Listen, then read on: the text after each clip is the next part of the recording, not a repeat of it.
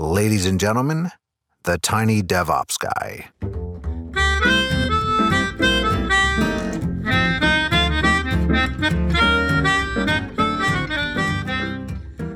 Hello, everybody. Welcome to another episode of Tiny DevOps, where we talk about dev and ops and all related topics for small companies. I'm your host, Jonathan Hall, and today I'm really excited to have special guest Rob Walling, who has been doing this sort of work far longer than I have. He is the host of a popular podcast, probably the first podcast I ever listened to, actually. Startups the Rest of Us. He's also a founder or maybe co-founder of I'll let you describe it, but Tiny Seed.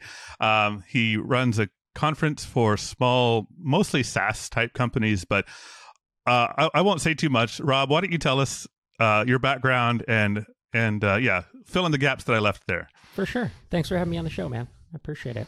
Yeah, so Tiny Seed, you mentioned, is the first startup accelerator that caters to SaaS bootstrappers. And so our terms are bootstrapper friendly. And so we're kind of the not venture capital. We still invest in companies. We write checks, and we have a year-long remote mentorship program, advice, and all the stuff that you would want. We do it in batches too. So there's a community, and we are about 2.5, 3 years in. We funded 60 companies, and we have money to fund another 150 or something in the next 3 years. So it's okay. Picking up, and that's fun, right? That, to me, this is kind of what I've been doing for free and on the side for like 15 years. And I finally get to do it, for a living. And then you mentioned MicroConf, which started in 2011 and started as in-person events for software entrepreneurs. And now I think we'll run like 13 in-person events this year. And then we have an online community and a lot of resources, a YouTube channel and all that. So it's all around helping technical, usually technical. I'd say we about 80% like technical folks, because I was a developer, I used to be a developer, and my co-founder was a developer, and so that's where we started with like developers. But now we have 20-30% who are not, and it's helping them build startups, whether they're small or larger. That's what I've been doing for a while now. Cool. So I think I was first introduced to you with your book. I read the ebook, Start Small, Stay Small. And from there, I learned about your podcast and your conferences and all that stuff. And that book is really, if I recall, it's written for developers who want to advance their career and their independence, right? That's right. Yeah, the tagline is A Developer's Guide to Launching a Startup. That is literally like the subtitle of it. And that's kind of been your vision all along, I think personally you wanted that freedom. I remember hearing you talk about it on your own podcast that you did the grind because you didn't want a boss anymore, if I'm not mistaken. Yeah, freedom, purpose, and relationships are what I was seeking, and getting that freedom of like, hey, we're developers, we're makers. Like, I wanted to make interesting stuff and not be told. I didn't want to build stuff for other people anymore, and I didn't want to be told what to do it and how to do it. And so it's like being your own boss really is all it's cracked up to be. I mean, it comes with its own headaches, but I love it. I couldn't go back. Yeah, cool. So I'm interested in learning from you, especially as you've now started doing investing, and I know you are an investor, but you also run the Tiny Seed and you work with other investors. I'm curious in answering a question. What do external parties, whether it be a potential investor or maybe you're thinking of selling your company, what are the things that they look for that we as small companies, small teams, even individual practitioners, what can we do from a technical standpoint, whether it's development practices or should we use Kubernetes or not, or does it matter at all? Right. Those sorts of things. So maybe we'll start with the angle of Tiny Seed. What does Tiny Seed care about, if anything, in that regard? Yeah, it's a good question. And I think it's helpful to think through different layers of it, because investors do a different level of diligence than an acquirer does. And it makes sense, right? Because an investor usually is buying a super minority share of a company, 10%, 15%. And often an investor is investing in, it depends on, the fund, but it's like 10 companies, 100 companies, 500 companies. And so they have, I think, less time, but also less skin in that game than if they're saying, hey, I'm going to pay you millions of dollars and own 100% of this. And I have to own it and operate it from here on out. I adopt all the headaches, whether there's people headaches, with a crappy team, whether it's technical headaches that I think you and I will dive into. Those levels are different. So and to be clear, it took me a long time to stop identifying myself as a developer. I haven't written a line of production code in 7 years, so now I'm not a developer. But I still consider myself an entrepreneur. People tell me you're an investor now, and it's like, well, that's not how I think. I actually think like a founder, and I just happen to have budget to be able to write checks and advise people. But with all that said, TinySeed specifically, when we'll get, let's say, 1,000 applicants, right, for a batch, or 500 to 1,000. And then we narrow it down and we do 70, 80 Zoom calls. And then we wound up picking making 20 offers, and we get 20 people in. And we do due diligence, right? We then go through the financials a little bit. We go through, to make sure that that they have like a what's it called? It's like a certificate with the state that says they're in good standing. There's all this stuff. It's a big checklist that kind of you go through. Technically, we ask questions, but we don't log into servers, right? We don't verify that whatever.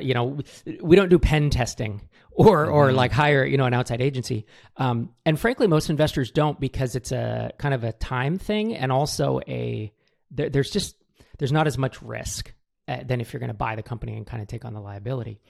What I will say though, is where DevOps and just the entire tech stack are important is in avoiding negative customer experiences. So it's like avoiding downtime, avoiding customer complaints, avoiding slow, performance issues. That's the kind of stuff that can come up in online forums if we search for the name. You know what I'm saying? In a light diligence, if people are complaining about the tech, we will ask, what's going on with it? What happened? Why did you have a 2-day outage in May? And if someone can explain it, it was a one-time thing and my web host went down or blah, blah, blah. And it's okay. But if it's we had this it's you kind of get into it. So what I'll say is the level of diligence for investors is cursory, I will say. And whether you use Kubernetes or not doesn't Nobody cares, matter. Right? No, we don't care. Yeah.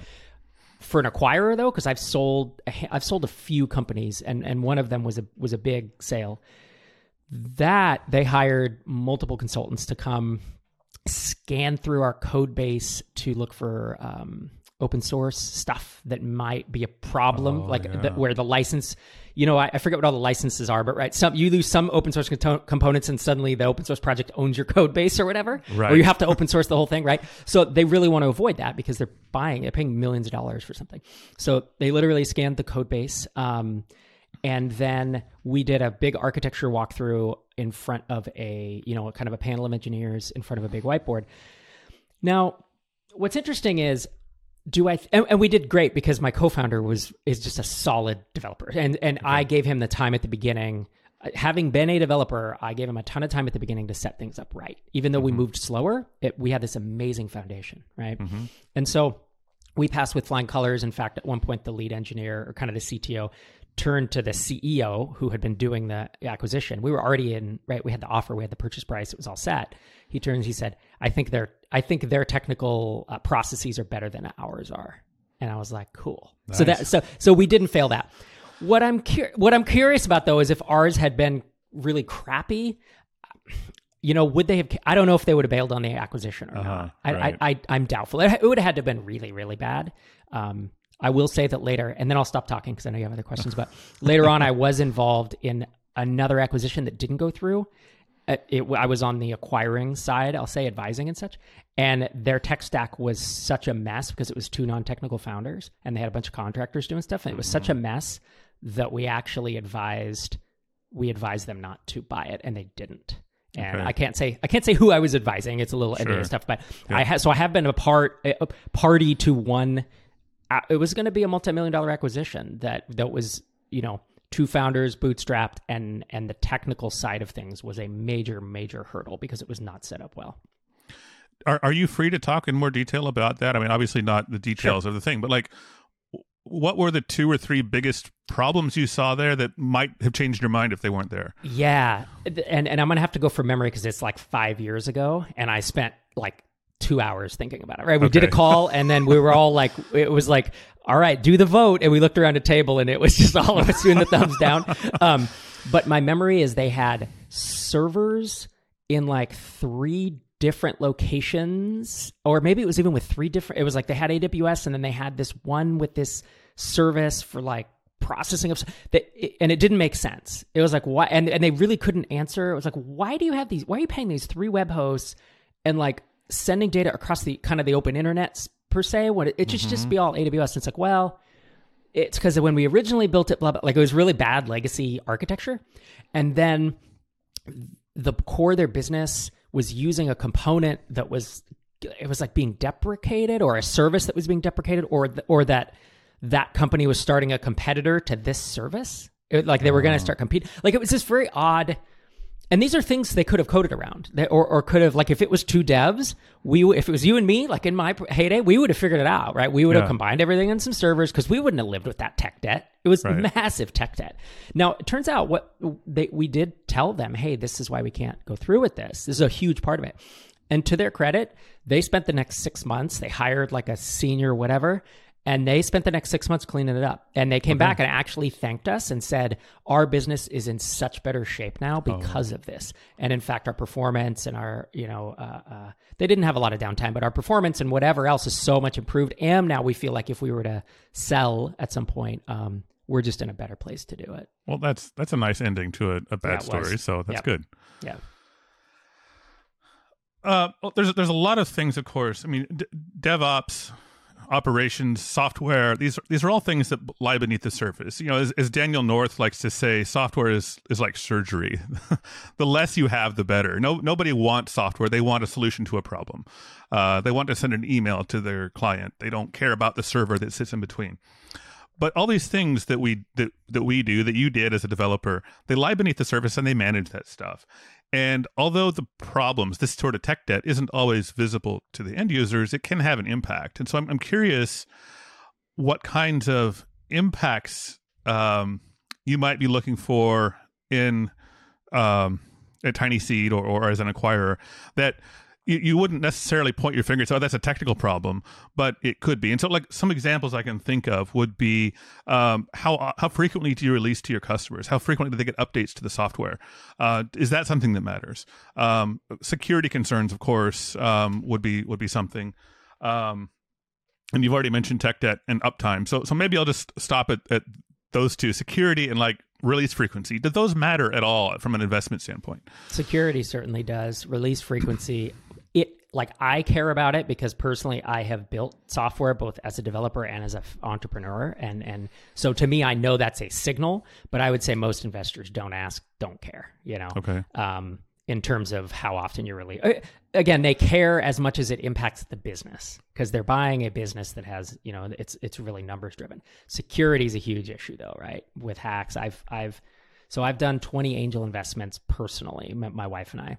And then we funded almost 60 companies with Tiny Seed, and I advise, and I just know a lot of entrepreneurs, and I have been an advisor to two separate companies that have been hacked, and to varying degrees, and it's really unfortunate. Now, the one company had already taken investment, and the other one actually, let me think. Oh, I guess both of them had already taken it. Being hacked, though, it sucks, but it's how you deal with it then, right? It's how you communicate it, it's how you resolve it, how you talk to your customers about it. But certainly, security has a lot more liability than a lot of other things. If you release to your customers once a month and they're mad about it, fine, you could still build a great business. If your software or servers are insecure, you can literally end the company, right? I mean, you can put the company over the edge. So security is a big one, and it's something that investors care about, but it's not like they're doing pen testing or hiring people. So there's security, there's performance, right? Speed of the app and speed of any service you're using. And then there's uptime, like you were saying, reliability and uptime. And then I guess the fourth is quality, right? It's bugginess. Oh, sure. Some apps just get so dang buggy that, I don't want to name names, but I've literally switched software platforms because of the bugginess. I think those are the key indicators.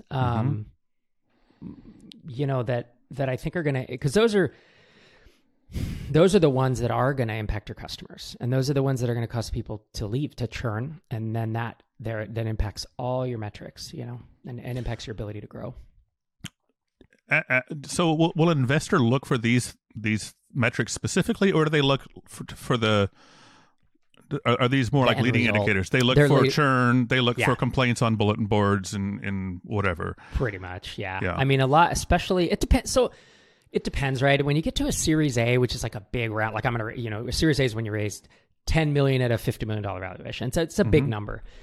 Those venture capitalists tend to do more in-depth stuff, and I'm guessing if they're writing a check that big, that they would treat it more like an acquisition, where I would probably, in their shoes, hire a consultant to come and literally, look at your code base or scan it or pen test or just do some cursory stuff. There has to be that element of it.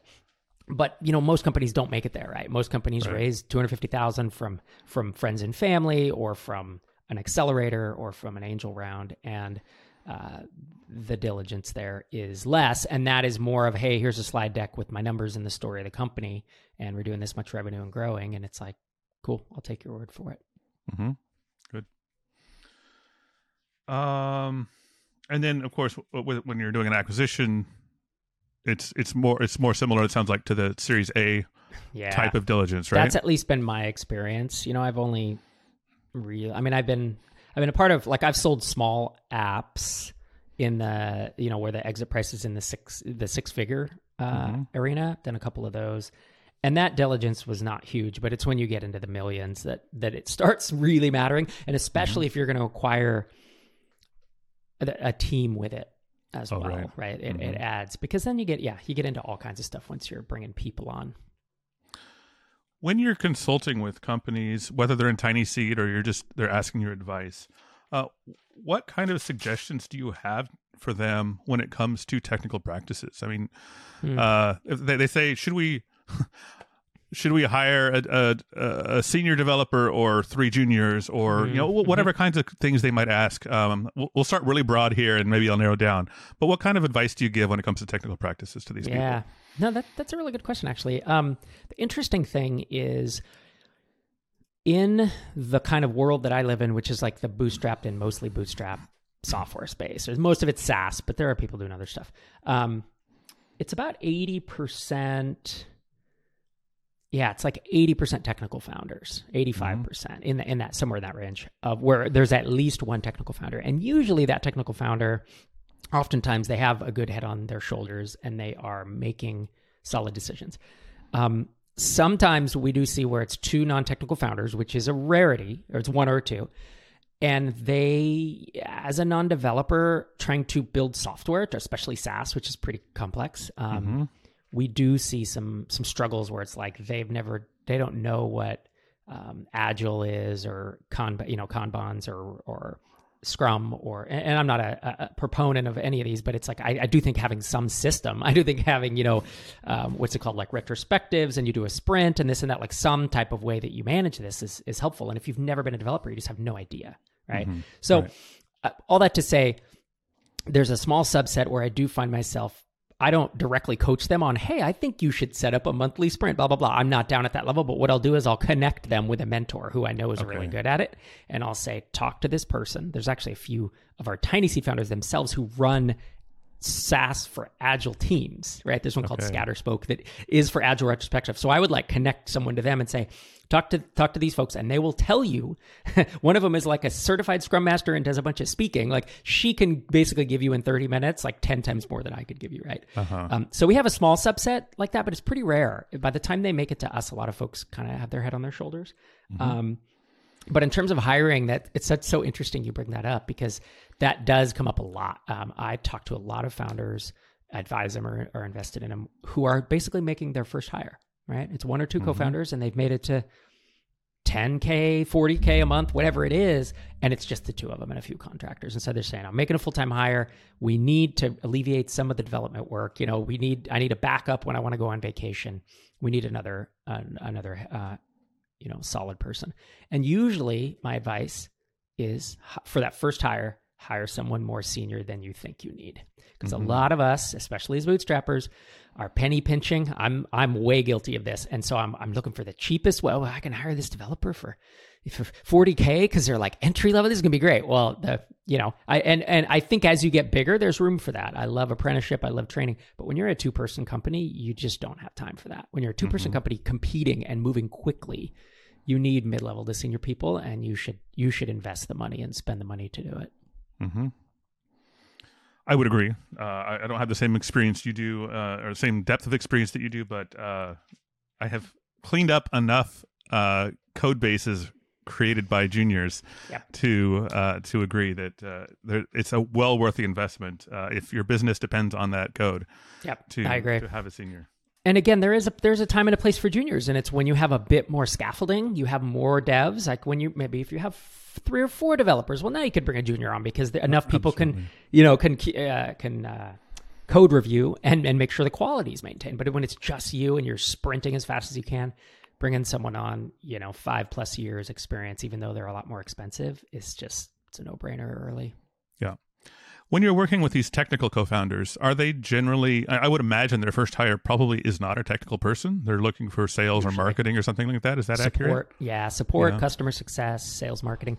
If we have 2 developer co-founders who want to hire a developer, I will say, why? How complex is your product? Because unless you're just growing amazingly right now as it is, then why would you hire a 3rd technical? Oftentimes we have 1 dev, 1 non-dev who's basically doing all of that, who's doing everything else. And what they find is they're in a competitive space and it's moving so fast that they just can't ship features fast enough. And they do want to hire a dev as the first hire to both have backup, but it's like redundancy too. It's like if I do want to go on vacation, right? Or I don't want to feel like I have to bring my laptop with me everywhere all the time to make sure the uptime is sufficient. I think you've answered the big question I wanted to address, which is just sort of get a sense for how much of these things matter to external parties if you're in that boat. Yeah. But I would like go ahead. I will say one other thing. It's like external parties is one thing, and that's obviously important if you're going to raise a round, if you decide that you're going to get funding, or if you're going to sell as well, that's important. Mm-hmm.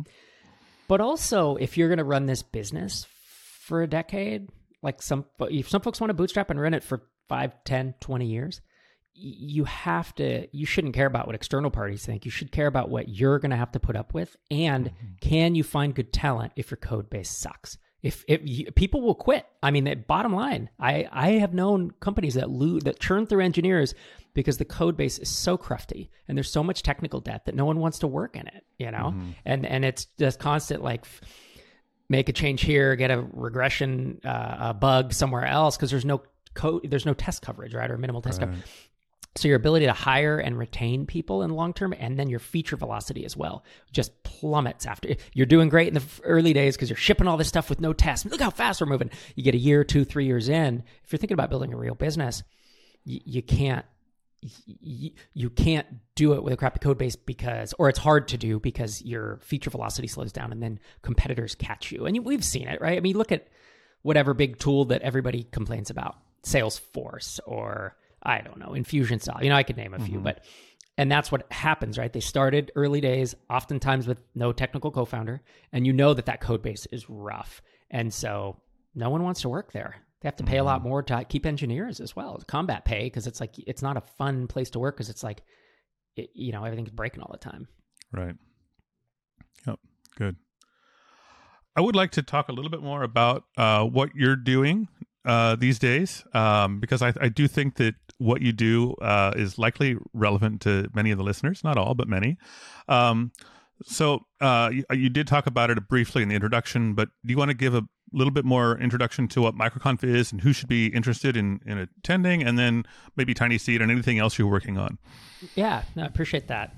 So, our tagline, I'm going to the website right now because how you change your H1 often enough, you forget it. But MicroConf is where bootstrap SaaS founders launch, meet, learn, and grow. And it started as one in-person event in Las Vegas in 2011. And it was me and a co-founder just bootstrapping this event. And we had no idea what we were getting into, but we wanted to get together with other people who wanted to, it was pretty much software developers who wanted to build products that they could make a full-time living from. And that was the early thing. It was like, we don't want funding. I think the tagline for many years was the conference for self-funded products or self-funded startups. Now, later on, we realized there's a lot of folks who are still of that self-funded bootstrap mindset who maybe go raise $100,000 or $200,000 to make it easier, right? And that's you're still mostly bootstrapped. You're not going on this. You're not going after Facebook and Google, and you're not trying to become a unicorn. And so we've had to adjust that to where we still say bootstrapped or mostly bootstrapped. But now MicroConf is, like I said, we do 3. We're going to do like 13 events this year, COVID willing. And there'll be 3 kind of flagship events where there's a large one in the US, in Minneapolis, and there's one in Europe in October. We don't know location yet. But in addition to our in-person events where we get together with folks, we also have an online community of about 2,500 Bootstrap founders. It's free. It's called MicroConf Connect, and that's in Slack. And so if someone's interested, you go to microconfconnect.com and apply. We heavily moderate it. We have a community manager, and that's kind of a free service we offer to because we didn't see any really good Bootstrap. Well, there are only a few really good Bootstrap communities, and we wanted to help folks with that, with the guidance and everything. And then our honestly, our YouTube channel is pretty good. It's like 300 videos. It's a lot of conference talks. It's for people who want to start software companies, and it's youtube.com/microconf if folks want to check it out. And then what we noticed, I'll lead us right into TinySeed because they're sister companies if you think about it. What I noticed is that as MicroConf and as bootstrapping SaaS just wasn't really a thing in 2011. There were a handful of SaaS companies that we knew about. There just weren't that many. But as the years went on, it became obvious that this idea of bootstrapping and bootstrapping SaaS specifically was evolving. And I saw more and more founders start to raise small amounts of funding, 100,000, 200, 300,000, and still keep that bootstrap capital efficient ethos, and be more ambitious maybe, but not hop on the venture track. And so I had an exit. I sold a company, and then I started investing in these founders. And I had written maybe 10 angel checks, and I was kind of like, okay, that's kind of all the money I have to invest in bootstrap founders. That's great. So now I have to wait 10 years for the return. And I kept getting people saying, well, someone should really raise a fund and do this for more people. And I remember someone coming up at a conference at a MicroConf, and I said, yeah, someone should really do that. And then I kind of walked away. And then an hour later it clicks, wait a minute, that should be, if someone's going to do it should be me. So I didn't want to raise a fund. I've never raised funds in my life. I bootstrapped every company. I was never anti-funding, but it wasn't something that interested me. And so I found a co-founder who's really good at it. And so we started TinySeed, which is an arm of MicroConf that invests in bootstrap founders. And it's an accelerator. Like I said, it's a year-long remote program. We actually have applications that I think are open now as this episode goes live. We have our Americas program. So it's North, South America. And then we have, this is our first application process for European time zone founders. So EMEA, right? It's Middle East, European, and Africa. I'm excited about that. That's exciting. Yeah, it's pretty cool. Great. And then you have, of course, your podcast too that I mentioned early on. Yeah, folks listen to this podcast. They're interested in entrepreneurship. They might, because ours has a slight technical bent. It's that we don't dig deep into the code and the stuff, but there's always that hint because you can't take that out of me as the host, right? It's like that's how I think about things like an engineer. Cool. It's startups for the rest of us if folks want to check it out. Great. We'll have links to all of that. Rob, if anybody's interested in reaching out to you, are you open for contact? And if so, sure. How? Yeah. Probably Twitter might be the best. I'm at Rob Walling, and folks can, my DMs are open. Great. Well, thank you, Rob. It's been educational. Is there anything you would like to add before we sign off today? No, I just want to thank you for having me on. It's been fun. Thanks. It's been a lot of fun for me too.